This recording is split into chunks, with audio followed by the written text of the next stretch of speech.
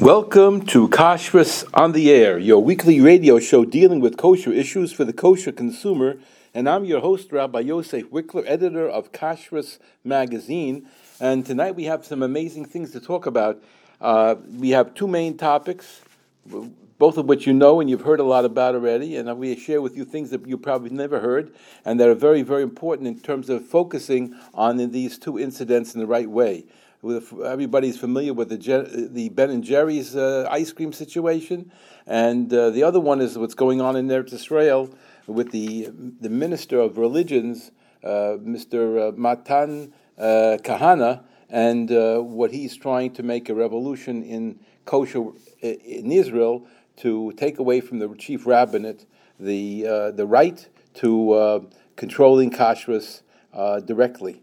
And it's a whole story in itself. If you're not familiar with it, I'll share a little information, but then we're going to go a little deeper into the story. Whatever you've seen elsewhere, you didn't see what I happen to have. That's number one. Or number two, and before we begin, I want to share with you a few quick things. One is that if you're interested in Yashin, the foods, the time to buy your oats and to start buying your flour is now. Of course, there's Yashin things available all year round, but some of the companies don't deal with Yashin at all, and so if you want a specific item that has a Yashin problem during the year, you might as well stock up right now. If you're not familiar with the whole topic, you have to get a copy of a guide to Chodesh, which is put out every year. A few copies are printed during the year, and if you're not familiar how to get it, so you'll get in touch with us, or you just look it up online, or just ask somebody. Everybody who keeps Yashin should be familiar with it now. The Guide to Chodesh, Rabbi Herman Alav Shalom's specific contribution to this world, but one of his contributions, a beautiful family and his old Torah, etc. But this is one of the most important contributions he made in his lifetime, and it's been taken over by the family to continue as long as we possibly can. So that is the Yashin update. I think that the next topic, I'm not sure if I ever mentioned it because I only got it myself this week. The reason I say I might have mentioned it is because they maybe put it out other times in the course of the year. But the OU put out an interesting piece, and if you know anybody who needs this kind of help, so you can share it with them. The OU asked the question, may one eat a salad at a non-kosher restaurant while on the road? Well, it doesn't matter if you're on the road or not on the road. They're just trying to say that you're supposed to go to a kosher restaurant. So they're trying to say that, well, when you're on the road, so it's hard, so maybe we have a heter at least to eat a salad. So they're going to mention a few things here. I'm going to stick a fifth one in right now and let you know.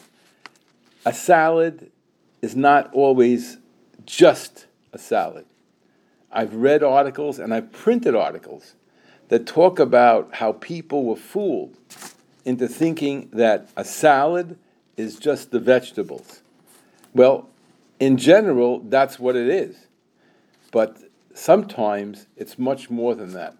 There are people who've told me and written down and have printed articles that they were served salads that had non-kosher meats and fish or whatever it is in there. Forget about whether they're using a salad dressing. Just a plain salad, not even an oil, nothing added. They sometimes have little pieces of food that they put in there. That's the way they in the restaurants make the salad. So they'll tell you it's a plain salad, but it might have actual little chunks of food in there that's from an animal or from a fish or whatever, and that's 100% treif. So again, people have been fooled that way, and but this person's telling me, and I see it. There's nothing in there. So here are the four reasons that they use, and this is based on Rabbi Belsky. Number one, maris ayin. Eating in a non-kosher restaurant gives the impression that you're doing something that's awesome, even if you're not. Maris ayin is forbidden. It's not just maybe everyone will know. No, they won't know. They just see you eating in there. So we got a yarmulke, and my tzitzis are out, and this. Who's going to think that I'm eating chazer? No, but they don't know what you know. They don't. I mean, first of all, they don't know you're only having this salad if it's kosher, and number two, they see you eating, don't even know what's in the plate. Number three, that they're going to think that maybe this has hashgacha. I mean, they're not going to be kosher Jews, so fine. They may make a mistake and eat it themselves. Number two, the knives used to cut the vegetables could be soiled with non-kosher, and that would make the salad not kosher. Okay, so that's a concern. More specifically, the third one.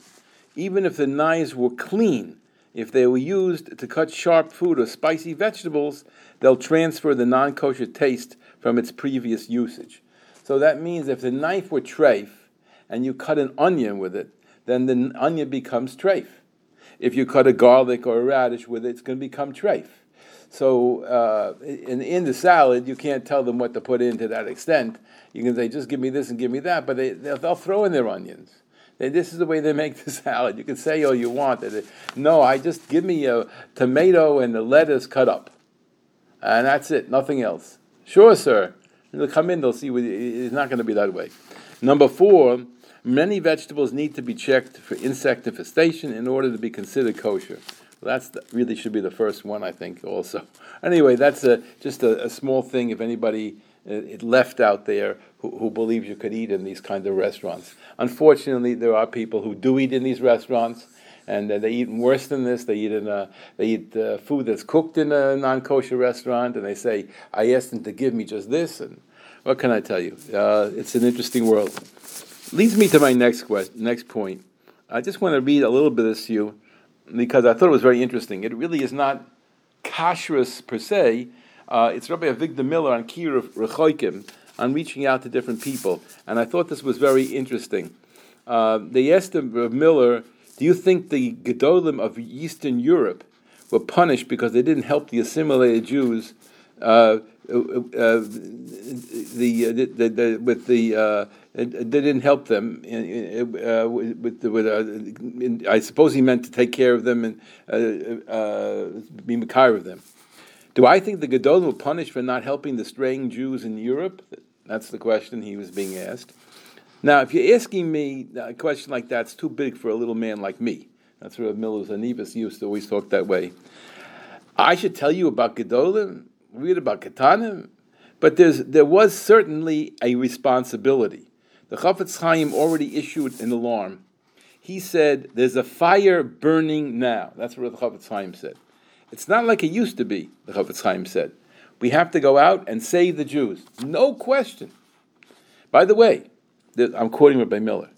The Lubavitcher did it in America when they came here, but the Novardika already did it in Europe. The Novardikas had 60 yeshivas. They went into towns where there was nothing, and they founded yeshivas and saved a lot of boys. And Beis Yaakov, Sarah Schneer, saved a lot of girls in Europe. But if they did it sufficiently, that's a question. I'm not sure that they could have. They couldn't. I'm saying. Yeah, this is the other way. I'm sure they could have done more, but I'm not going to pass judgment on anyone. But this we must know: it's a very big responsibility. It's an onerous responsibility, a heavy and a burdensome responsibility. The Chovos HaLevavos says we have to worry always that we're not sufficiently fulfilling our duty of hocheach tachiach esamisecha, which means to tell another Jew what he has to do. Always that's a problem that troubles us. And even people sitting in yeshivas and learning and kolalim are all concerned about that. They're always asking, should I go out and save Jews? Should I do things for our brothers who are straying? That's a question. It's not a simple answer that because, after all, we can't give up the study of Torah. We can't stop developing Jews who are Talmidei Chachamim. And so the question is, what to do? It's not easy. But you must know it's certainly one of the factors that there is a responsibility. There's a kolar, a heavy chain around the necks of the Jewish people for not going out and helping their fellow Jews come back to Torah. Well, that's a very strong statement. Rabbi Miller, he shouldn't be misled. Rabbi Miller taught us that you've got to be careful about going out and living out of town to be Mekarev. It's one thing to be Mekarev a Jew next to you. It's one thing to invite a Jew into your house. It's another thing to go out of your way and live among them in order to bring them back. And he used to tell us that the Litvisha is very dangerous. By Lubavitch, it's okay, because Lubavitcher Rebbe had like a lifeline, because he would pull back the person who went out there in a Chabad house or a Rav, whatever, and if he felt that the person wasn't doing well, he'd pull him back. Whereas by us, the Rosh Yeshiva said, here's your smicha, Tzeischam l'shalom, bracha b'atzlacha, and that's it. And you never see him again. But by the Lubavitcher, they used to come back all the time, and the Rebbe would call him in and see if he felt he's still doing well or he's falling down. So that's how Reb Miller taught us. But definitely we weren't potter from it. Now I'm going to share with you. Everybody knows about the situation with Ben and Jerry's. I mean, who doesn't know? Even if you're Chalav Yisrael, Me'ika Hadin, and you never saw that thing in your life, but you know it exists. And if you don't know, now you know that there's such a thing as Ben and Jerry's ice cream. It was originally owned by two Jews. I don't know if currently there's an ownership issue there anymore, but it's been sold to the big company called Unilever, which is in England, and it's a huge monstrosity of a corporation. And they decided, the people who run Ben and Jerry's, whoever that is, they decided that they don't want to sell to Jews living in the occupied territories in Eretz Israel. So this caused a big hullabaloo. Everybody got excited, and everybody took a stance on this and that and the other thing. Baruch Hashem, it was instant that the Frum stores, I'm talking about Jewish-owned stores in the New York, New Jersey area, plus some others across the country, pulled the product. Now, some of them kept it in their freezer, hoping that someday this thing will blow over, and Ben and Jerry's will change their position and not hold this anti-Semitism publicly, and that they would just go ahead and rescind and say, we thought it over, it's not such a good idea, and we may have our opinions, but we're going to sell the product to all the Jews, even in the so-called occupied territories of Israel. That may happen, and so they're keeping it in their freezer. Some people returned it. Some people gave it away. Whatever they had to do, they did. A lot of stores, and we're talking about thousands and thousands and thousands of dollars. They're sitting in their freezer, or they got rid of it already. So was a very brave move.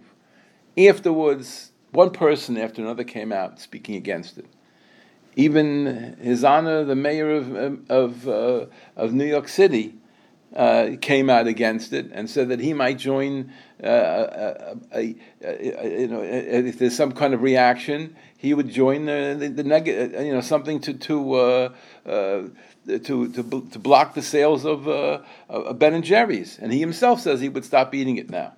So that's how he responded, and everybody had their own response. I'm going to share with you a couple of things that we have to know about this.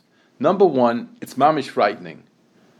25, according to a study, which is put out by not such a wonderful organization, but the study studied 800 people, and they said they came back 25% of the American Jews, 25% of the American Jews consider Israel an apartheid state, that they're treating the Arabs terribly, and there's separation between them, and they're not being fair to them, and they're not giving them equal treatment, and etc.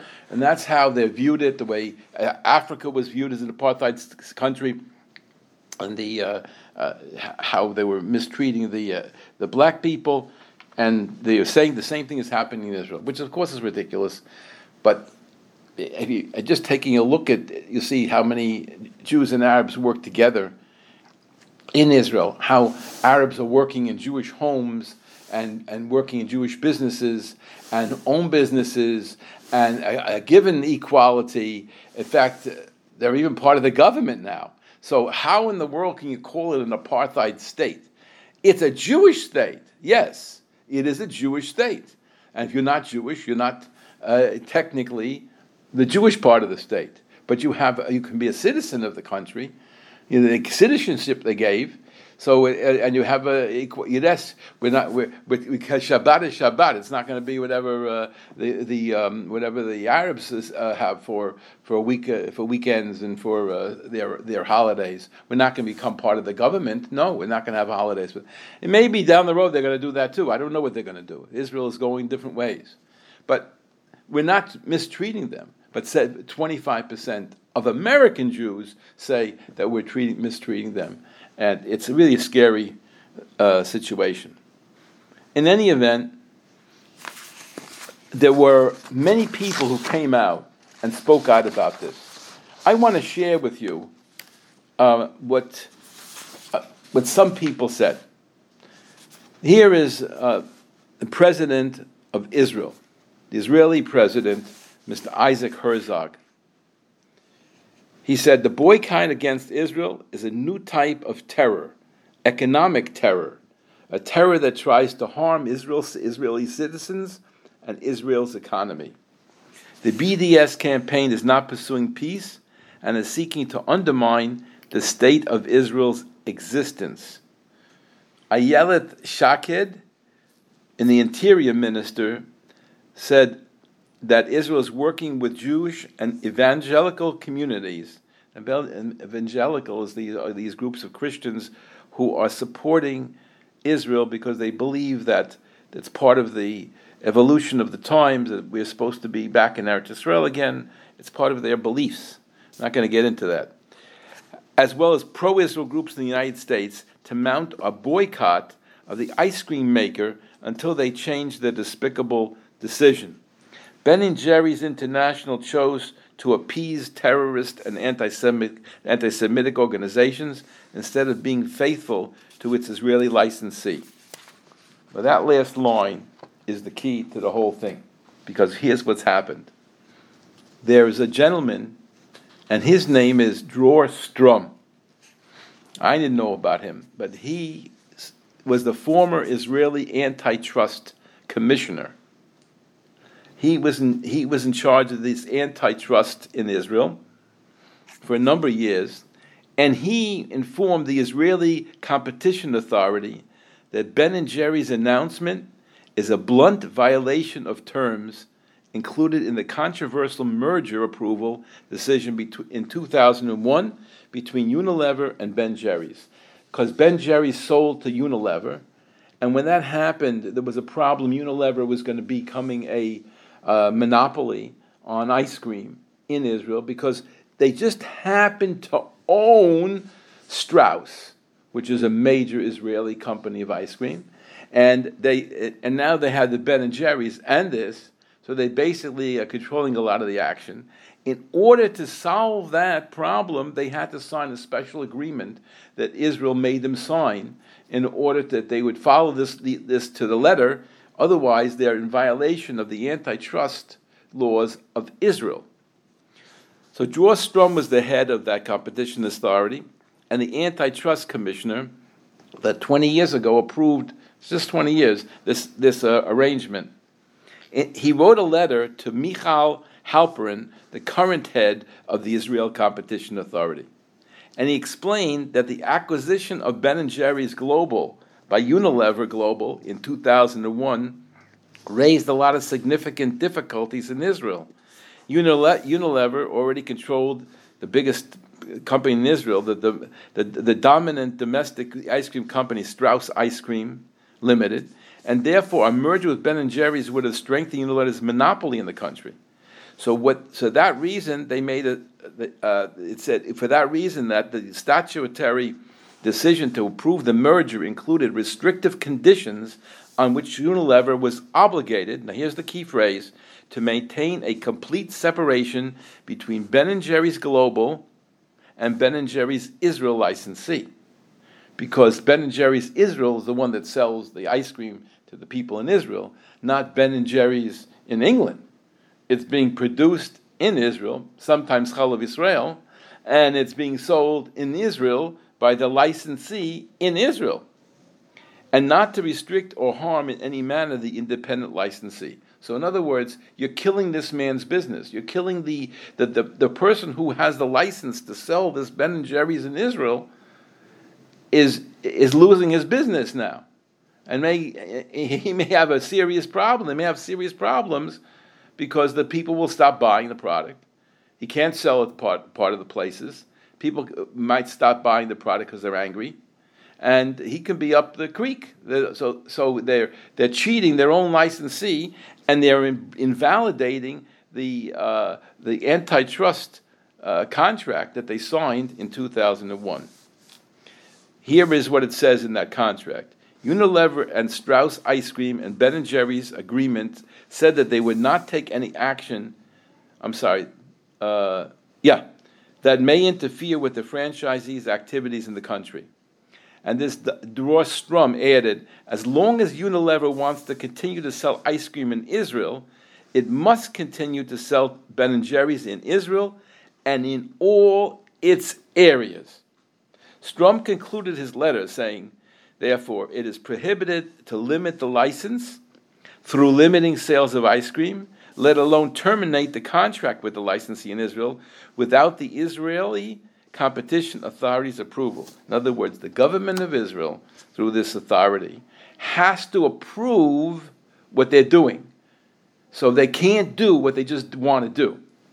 Strum said the decision to reduce sales is illegal, contrary to the conditions, and has devastating and immediate consequences for the licensee in Israel.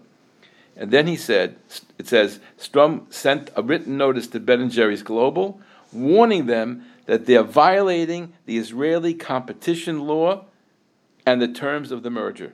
So I don't know the law, but this is heavy. What I just told you is probably going to topple the whole thing. In addition, there are 2 states, Texas and some other state, that may block everything from Unilever being sold in their states. And they're anti-BDS. So there could be a tremendous reaction.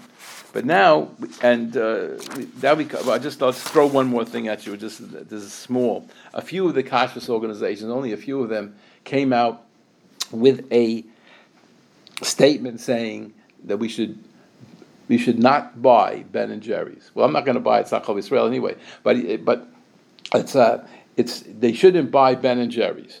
And the Vod of Queens did that. And Australia, the kashrus organization, one of the kashrus organizations in Australia did it. But not too many did it. But that is not the whole story. The big part of the story is, what about the hashgacha from the Kaf K?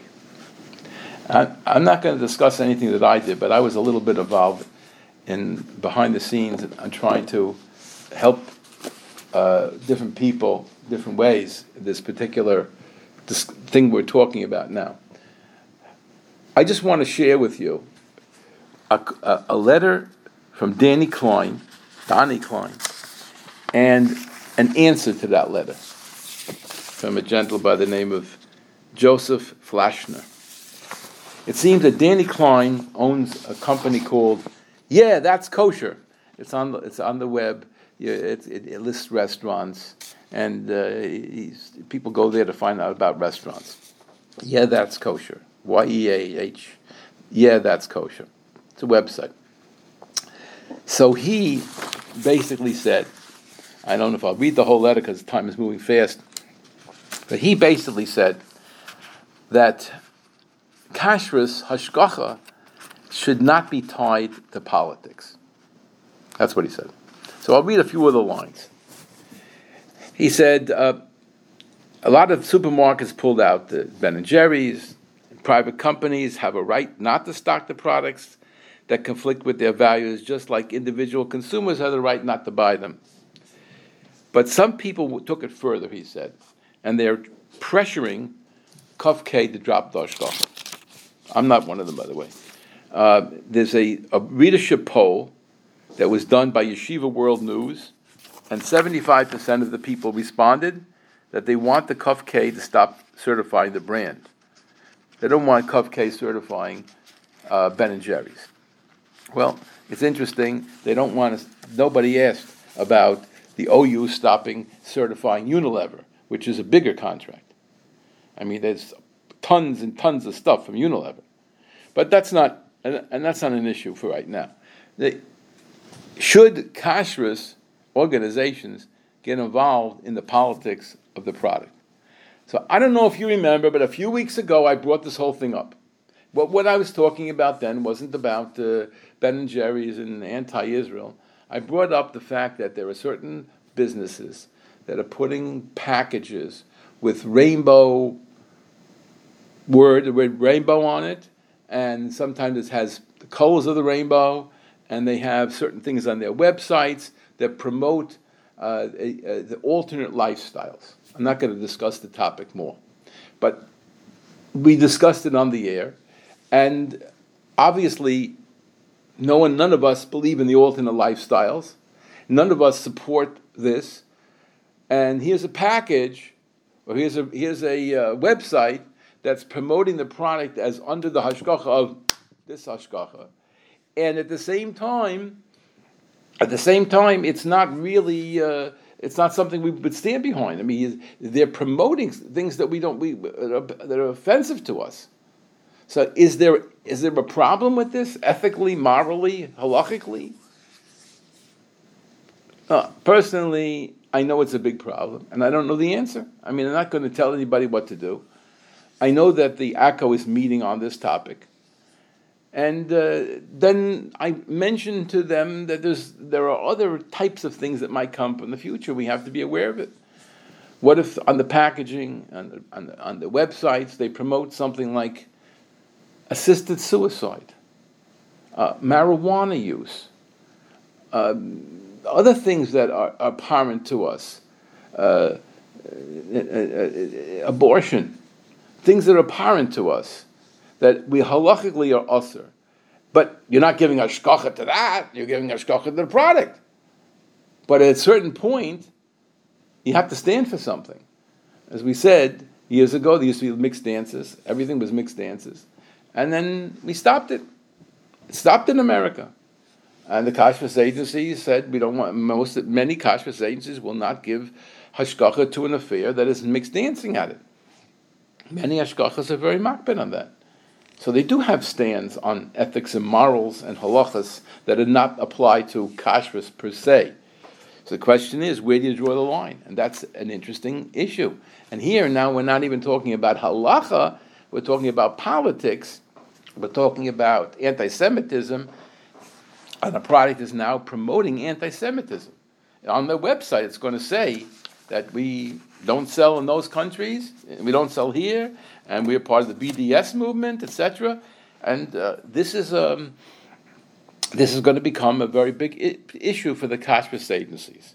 So this is what this gentleman was talking about, and he said that he feels that the kashrus agency does not have to involve itself at all in this. They shouldn't be asked to take their name off it. Politics is kashrus and halach is one thing, and hashkafa and anti-Semitism and this thing and that thing something else. He's not discussing the things that I was talking about, but he's talking about this per se. But here's what he said. Here's what he writes. These calls trouble me. Kashrus agencies should be making decisions based on Jewish law, not on politics. It is their responsibility to focus on the ingredients that go into the products, on the processes by which they are manufactured, not where the companies choose to distribute those products. The Orthodox community generally gets upset when local or national kashrus organizations make rulings on businesses that have nothing to do with the food or the ingredients. We've seen countless cases of this recently, including a certification agency requiring a restaurant to change its scandalous name. In other words, they didn't like the name of the restaurant. A pushback against having televisions in a restaurant, or serving alcohol, or even having tables and chairs in a kosher pizzeria. That's years ago. The famous Glat Yacht mixed dancing situation in the late 1980s. Well, we discussed that issue too. So in other words, yes, there are people who do get upset about that. If you want to have social dancing and they don't allow it, yes, you'll get upset. But were they right? Personally, I think that there is such a thing as an atmosphere, and the atmosphere for me, dining in a kosher restaurant, does not include people drunk at the next table, and it doesn't include huge televisions blocking my entrance into the room. It doesn't. I think that I, as a consumer, have a right to say that I don't want you to give hashgacha to such a place. I want you to choose to give places that don't have that, and maybe we'll be able to keep it out. And what's going to happen when there's marijuana smoking? What's going to happen? What's going to happen when our kids will be exposed to this stuff? So I think, yes, I don't agree with Danny on this. I'm not sure if he would agree with me, but that's what I feel. Now, he goes on like this. If we complain when kosher certification agencies mix politics and personal beliefs into kashrus, we can't also the ones adding politics into the mix. So in other words, we tell the kashrus agencies, not me, we tell the kashrus agencies, don't bother us. Let us go mix dancing and let us have alcohol and let us have this and then television. Let us do all these things. If we're telling the kashrus agencies, let us do that, then we can't tell them politics. Don't let us have the politics. We don't want that politics. We want this politics. Well, that's what he feels. Now, kashrus organizations should be in the business of deciding what products and restaurants are kosher. It's a slippery slope for kosher or certifications to be invalidated based on public pressure, especially when the pressure is nothing to do with food. Well, that I agree with you. I believe that whatever voted on, people who voted on Yeshiva World News, whether Kuf K should certify it, are not making that same statement to the Kuf K. I would be surprised if the Kuf K got 30 calls telling him it's close. To stop it. I'd be surprised if we got 30 calls. Did how many people signed Yeshiva World News? I would say 500, 1,000 probably. But those are not the same things. In other words, what I feel in my heart, do I want a hashgacha's name on such a thing? Of course I don't want a hashgacha's name on it. Would I tell the Kuf K to drop it? No. First of all, there's legal issues. So you just don't drop hashgacha because you decided to drop the hashgacha. If they're gonna sue the company in Israel for unfair competition or not following the signing of the contract from 2001, then I can't. I don't want to be exposed to a legal case, so I wouldn't drop my hashgacha. I wouldn't expect anybody to drop their hashgacha based on that. If you want to not renew it at the end of the term of your agreement, and you give them advance warning so they'll be able to put a different hashgacha on the label, I think that's appropriate if you decide to do it. But you don't have to. I wouldn't tell anybody to drop hashgacha. But do we belong on these things? Of course not. There's a difference. What I feel is the right thing and what I would tell somebody to do. I wouldn't tell them to lose millions of dollars or hundreds of thousands of dollars, even $10,000. I wouldn't tell them to lose on it. It's a decision that they have to make. And then he calls it mob rule, etc., etc. That was Danny Klein from Yeah, That's Kosher. And this made big time, by the way. It wasn't on his website. This was in one of the big papers. Now, I'm going to share with you an answer to Danny Klein from this Jew, Joseph Flashner, who lives in Queens, New York. You won't forget it. And that's really probably the reason I brought this whole thing up.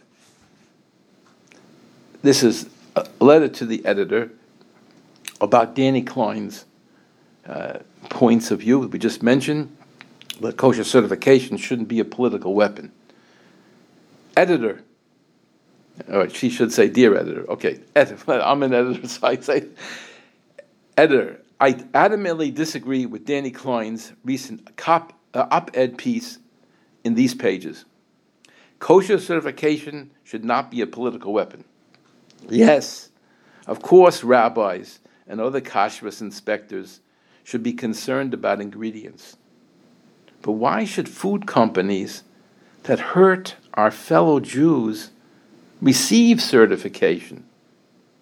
The vast majority of those who observe the laws of kashrus, mostly Orthodox Jews, support Israel. And here's some words you won't forget. I am a child of Holocaust survivors and victims who had a store in Vienna that was a victim of Kristallnacht, a Nazi regime's boycott.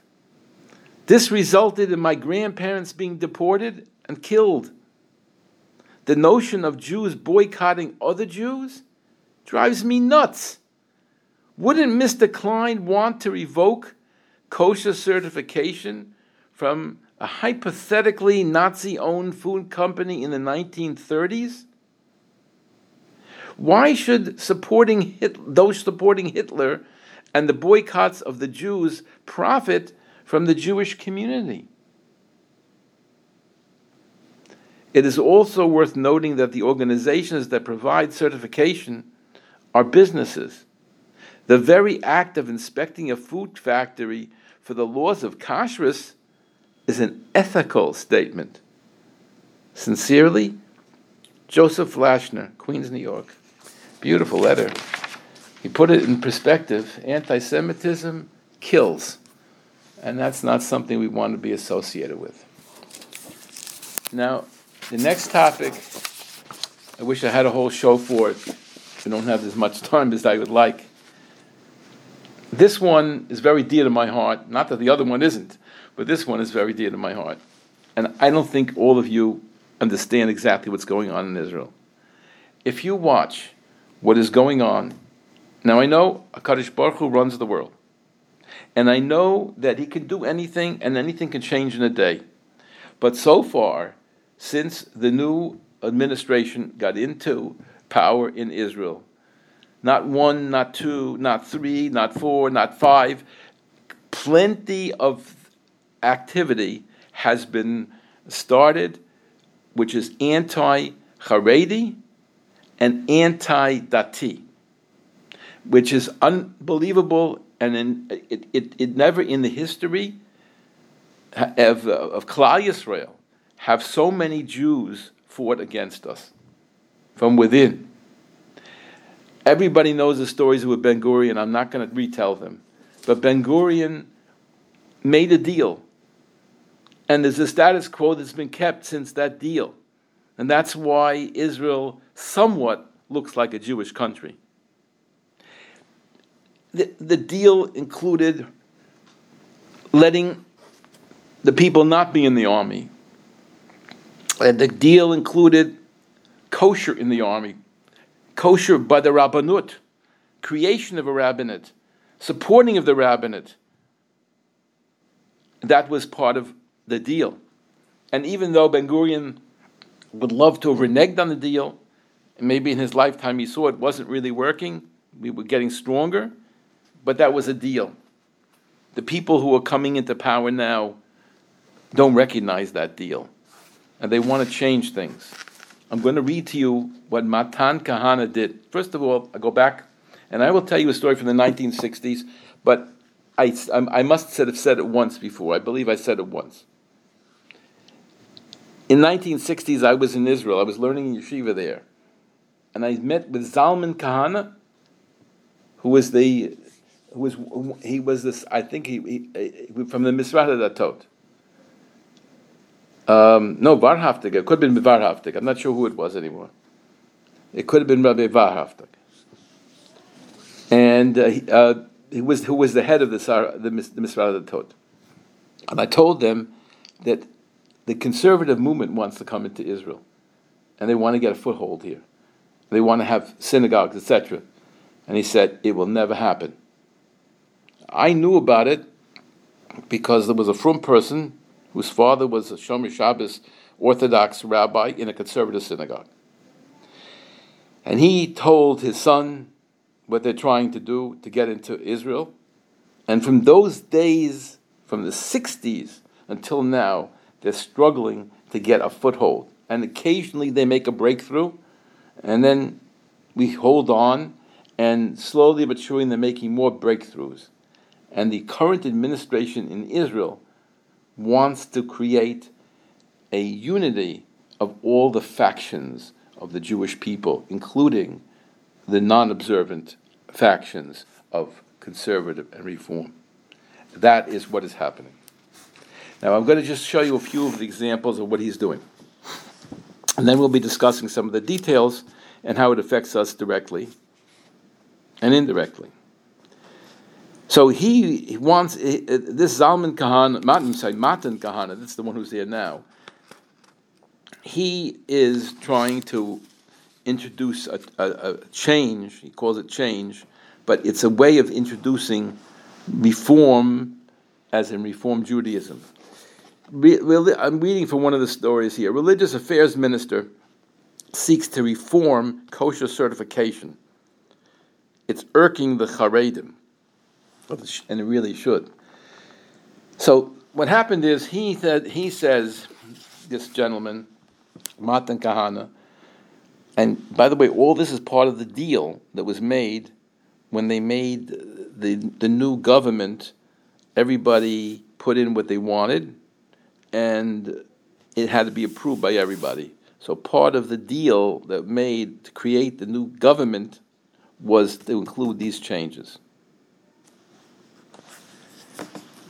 Now, it's not just the one thing with the Rabbanut, with the Kashrus, which we're going to talk about.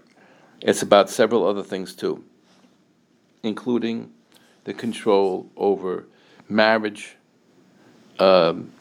conversion, and marriage conversion, and what other things? So other things of that nature. We'll come up with in a minute. Let's show you the others. So he pledged to heal religious tensions that have caused deep division in Israeli society. How do you heal the tensions? Judaism needs to unite and connect us and remind that we are one people, which I agree, but not the way he wants to do it. He wants to do that by taking away the power from the rabbinate, and that will unite us. You'll see how. His approach to the ministry will not be the same as his predecessors, he said when he took office. We have to unite that we're one people. I hope you will work with the understanding to preserve the Jewish identity of the state and protect the standing of the chief rabbis, he said. In other words, he believes we have chief rabbis, but how are we going to use them? He said, Matan Kahana said that his goal in this office is to sanctify Hashem's name. He wants to make a Kiddush Hashem, adding that he and the ministry would be evaluated by that barometer. He was referring to the atmosphere of corruption that beset the religious establishment in recent years. Certain rabbis and officials were indicted and convicted on various crimes, including a former chief rabbi. Now, I want to tell you, I don't know anything about the cases, but if you believe this baloney that the rabbis are all on the take, or there was one person who was in the kashrus field, they have him on video taking bribes. I'm zicher he took the bribes. I believe he took the bribes. I believe the pictures are real pictures. I did not see them, or actually I did see something, but I didn't see it clearly enough. I believe that probably did occur. That was a worker who was visiting facilities, worked for the rabbinate, was making visitations, and got payoffs when he came there. That I can understand might have occurred. But you're telling me about chief rabbis, and you're telling me, what's the words that they used? Rabbis and officials have been indicted and convicted of various crimes, including a former chief rabbi. Okay, now, that's a little bit too much for me to believe. Yamina, which he comes from, this Kahana, this organization, his political involvement from Yamina, reform. They're set out the main reforms on religion and state issues that it would like to enact. Now, what are these? Here's what they want to do: decentralize the authority over Jewish conversion to municipal chief rabbis to set up their own conversion courts. Now I ask you, why would we need to have special courts in every little part of Israel? Why would it be important to decentralize the authority? There's only one reason for that. You don't want it to be unified. You want to unite the Jewish people, and you don't want a unified halacha. In the rabbin in Israel, not everybody of the same ilk. The Rabbanut Harashit of Eretz Israel does not allow certain rabbis to give hashgacha. They limit the people who are qualified to do it or who they would trust. That's not separating Klal Yisrael, that's uniting Klal Yisrael. When you said if you say that anybody who made it to be a rabbi in Israel, in a city, can go ahead and do his rabbinic courts and this and that, he's free to do anything he wants and we can't control him, that's when we have anarchy. So I don't get it. I don't understand why they feel it's important to take away the rabbinate's control in order to be able to set up a conversion. Conversion is the one area, I know it's very contentious, but it's the one area where the Rabbanut in Eretz Israel towed the line and has forced women or men to go through another conversion, and in order to get their citizenship as a Jew, and in order to marry by the rabbis that they're Jewish. I think it's beautiful. Are they too strict? Maybe they're too strict. But if you're straight, what are you worried? If you're honest, what are you worried about? Oh, you want to have very big leniency. You want to have conversion where people don't commit to full observance of halacha. That's what the emphasis is. I don't know if you're familiar with what's going on in Israel, but there's been a fight for years that they want the rabbinate in the army is more lenient, but they're trying to produce easier, to dumb it down, to make it easier and easier to become Jewish without a commitment to a strong set of halacha. I'm very close to the issue of conversion. I worked with it in many capacities. But one piece of information I'll share with you, and I mentioned it on this air, when I was talking about Rabbi Gornish, Zichrono Livracha, Israel Pinchas Gornish, who was involved in a few Geirison. And I remember the one Geir that I spoke to intensely, he took this Indian from India, and he went through Geiris. And the man had a bechina from Rabbi Gornish on the entire Mishnah Berurah. A bechina on the entire Mishnah Berurah. Rabbi Gornish demanded the most. I watched it. There was one man in particular who complained to me that Rabbi Gornish wasn't befriending him enough in his attempts at Geiris.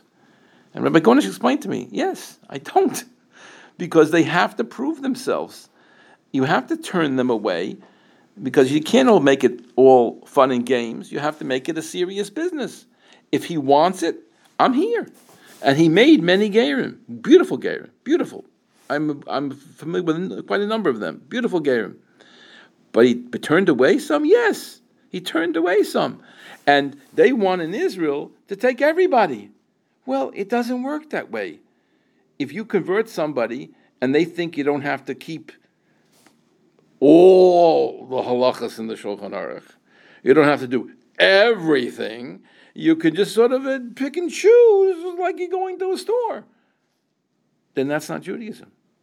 Judaism is that you're saying that HaKadosh Baruch Hu wants you to be observant of the Torah mitzvahs. We have Taryag mitzvahs and you have to do it. You don't know it, you got to learn it. And you're not perfect, so you're getting favors. But that's the way a Jew is supposed to feel. He has a responsibility. It's not just what I do, what I like. If I enjoy it, I'll do it. No. So this is what this gentleman is pushing, that the Rabbanut be removed of their responsibility, decentralize the authority of the Jewish conversion. That's number one. Number one on his list, the hit list. Number two, which is the one we're talking about now, if I even get to it, there's not that much time, allowing independent kashrus authorities to provide kashrus supervision. Let everybody give hashgacha. Hey, I'm in the United States. Anybody who calls himself a rabbi can give hashgacha. We have vad hakashrus of this and that that's conservative, called vad hakashrus, or vad hakashrut, but sometimes vad hakashrus. We have one of the biggest, strongest kashrus agencies in the Midwest, conservative rabbi. No Orthodox smicha, conservative rabbi. He is vying with the Rabbanim, the Orthodox Rabbanim, for the hashgachas. That exists. Fortunately, there aren't so many of them. But we do have it on a serious level. You open up the floodgates in Israel. I want to tell you something. Maybe you don't know this, but in Eretz Israel right now, you can go into a store and it says, under Badatz hashgacha. Badatz. I know the Badatz. The Erech HaReis is very good. No. It says under Badatz hashgacha. Which Badatz? So when I started looking at this originally, there were like 5 Badatzim. Badatz means based in Tzedek.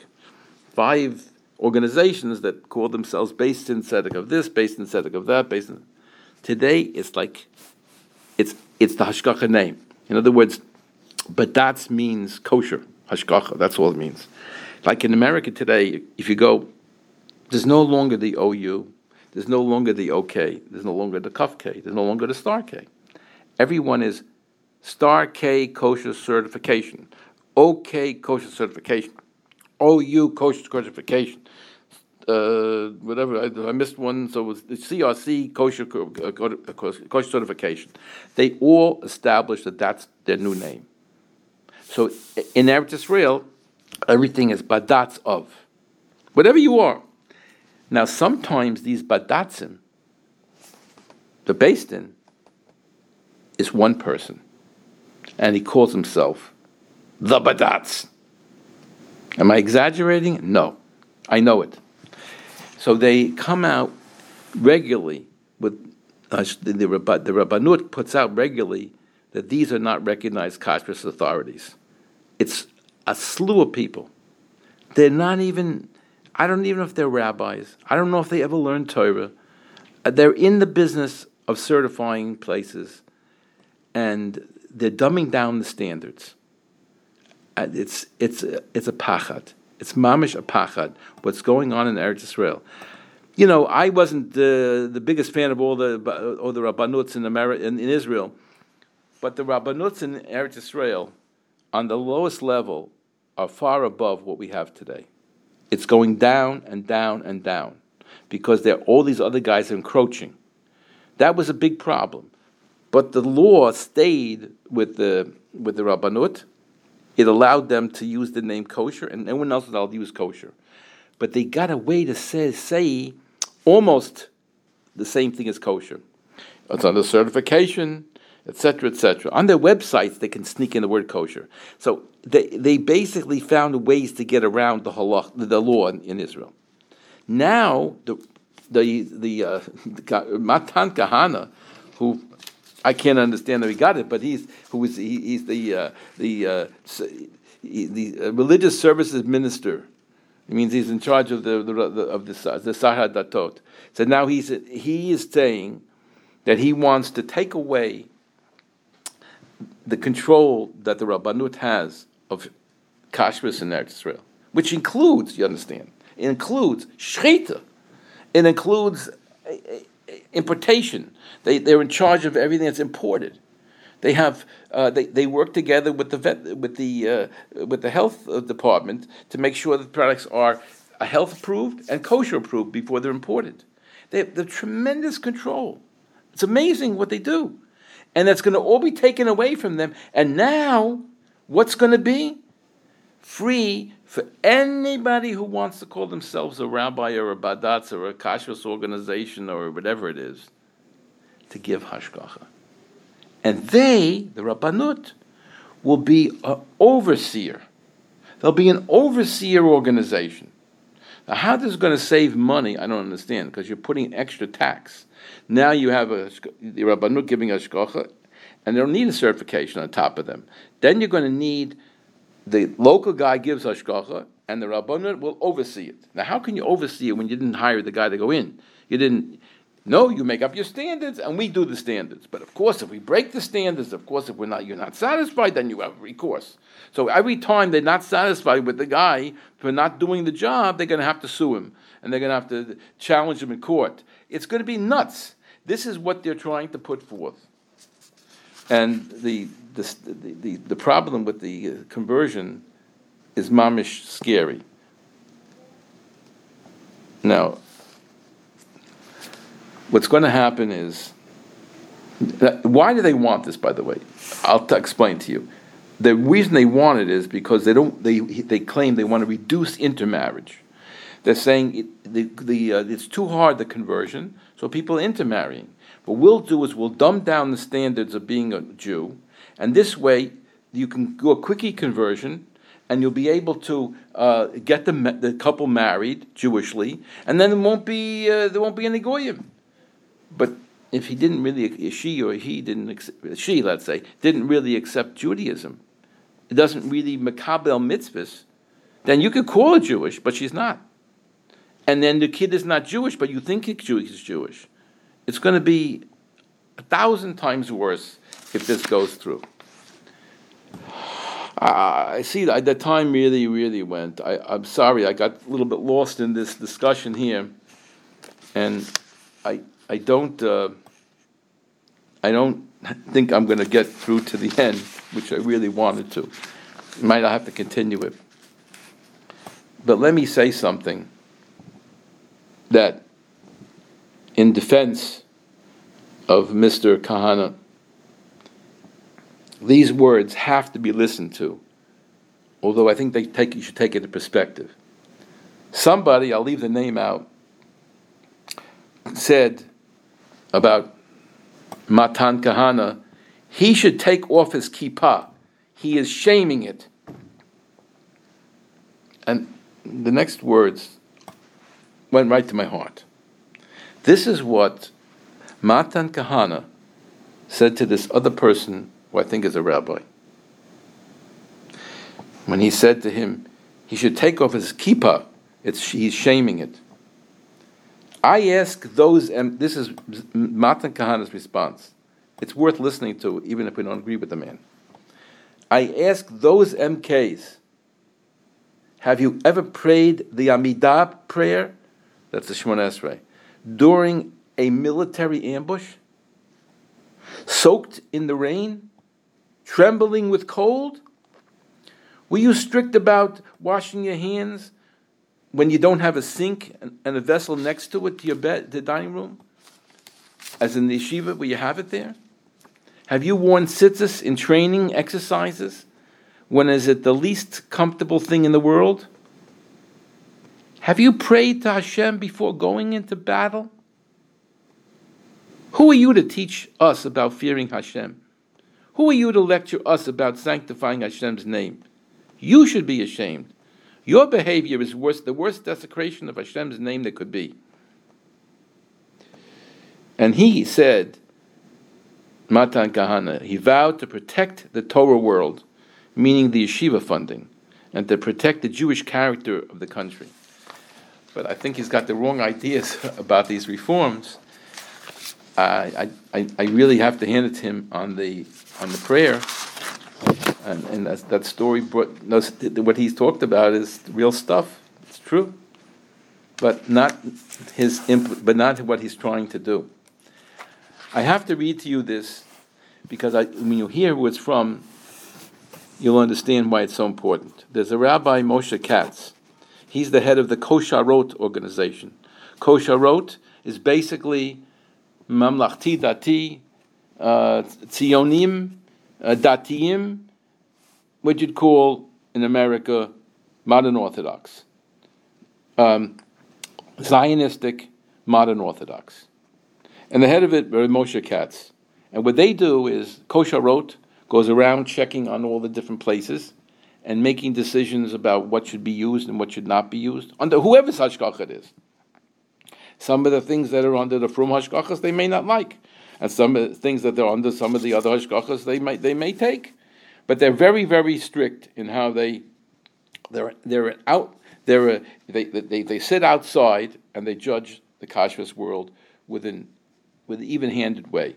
Beautiful organization. I have shaykhs with them. But he is now responding to Matan Kahana. And here's what he said. I'm using the English translation. It may not be perfect. The training system in the state of Israel deserves professional and relevant recovery. We are pleased with the minister Matan Kahana's determination to repair the kashrus system. But anyone who knows the structure of the kashrus system knows that privatizing the system will not benefit its repair and certainly not benefit the consumers. This conclusion was reached by all expert committees that sat on the matter and dealt with the issue. All of them unanimously stated that, on the contrary, uniformity should be created in the training procedures, and a common denominator should be created as broadly as possible. The privatization of the kashrus system also stands in contrast to the reports of the state controller, who also understood that it's not the solution to the kashrus problems that exist in the system. Discontinuing subsidies for the public training system will increase the cost for small business owners and consumers. We call on all those involved. It's not too late. Today, we have established a committee of experts who are proficient in the field, and together we will build the ultimate outline for improving state training in Israel. In other words, okay, there are problems, but fix it. Don't kill it. That's what Rabbi Moshe Katz, who is in the same type of practice as Matan Kahana. He's not a Haredi, but he's straight, and he's telling him he's not doing it the right way. I'll just end off by telling you that the people who are close to the system say that, unfortunately, Mr. Kahana never investigated, never spoke to anybody in the government. Nobody, he didn't speak to anybody in the Rabbanut. He didn't consult with anybody before he made all these decisions and how he came out with it. And they feel that he's going too far. There's a whole business about women whom he's trying to promote to have leadership capacities in the religious courts, religious organizations in the different states, different cities. He wants the councils. On the religious councils, he's trying to give more authority to the women, and he wants it to be equal. That's a whole different area, but we didn't deal with it, and we're going to have to stop because the time is late. So I want to thank everybody for listening, the suffering with me when I got into some of these topics that I'm very emotional about. But I hope you gain some insights into what's going on. Just to end, I want to tell you that the OU's program that was run this week has concluded, and I can, if you email me at kashrus, KASHRUS @AOL.com. If you email me and just say OU kosher, I will send you links to the entire program. It's 4 different days. It's 2 hours each. And also included, no charge for anything here, I'll also be able to get you their booklet, which is about 50 pages, and you can keep them online and you can look at it. It's a beautiful booklet that describes all the things that you were seeing in the presentations. So again, if you email me at kashrus, KASHRUS @AOL.com. Don't put I don't care about who you are, about how to reach you. Just put there OU kosher in the subject, and I will send the connection, all the links to you, and you should be able to enjoy the entire program from beginning to end. If you need to meet you for anything else during the week, my telephone number is 718-336-8544 or 732-534-9363. And until next week, this is your host, Rabbi Yosef Wickler, editor of Kashrus Magazine, wishing you a wonderful week.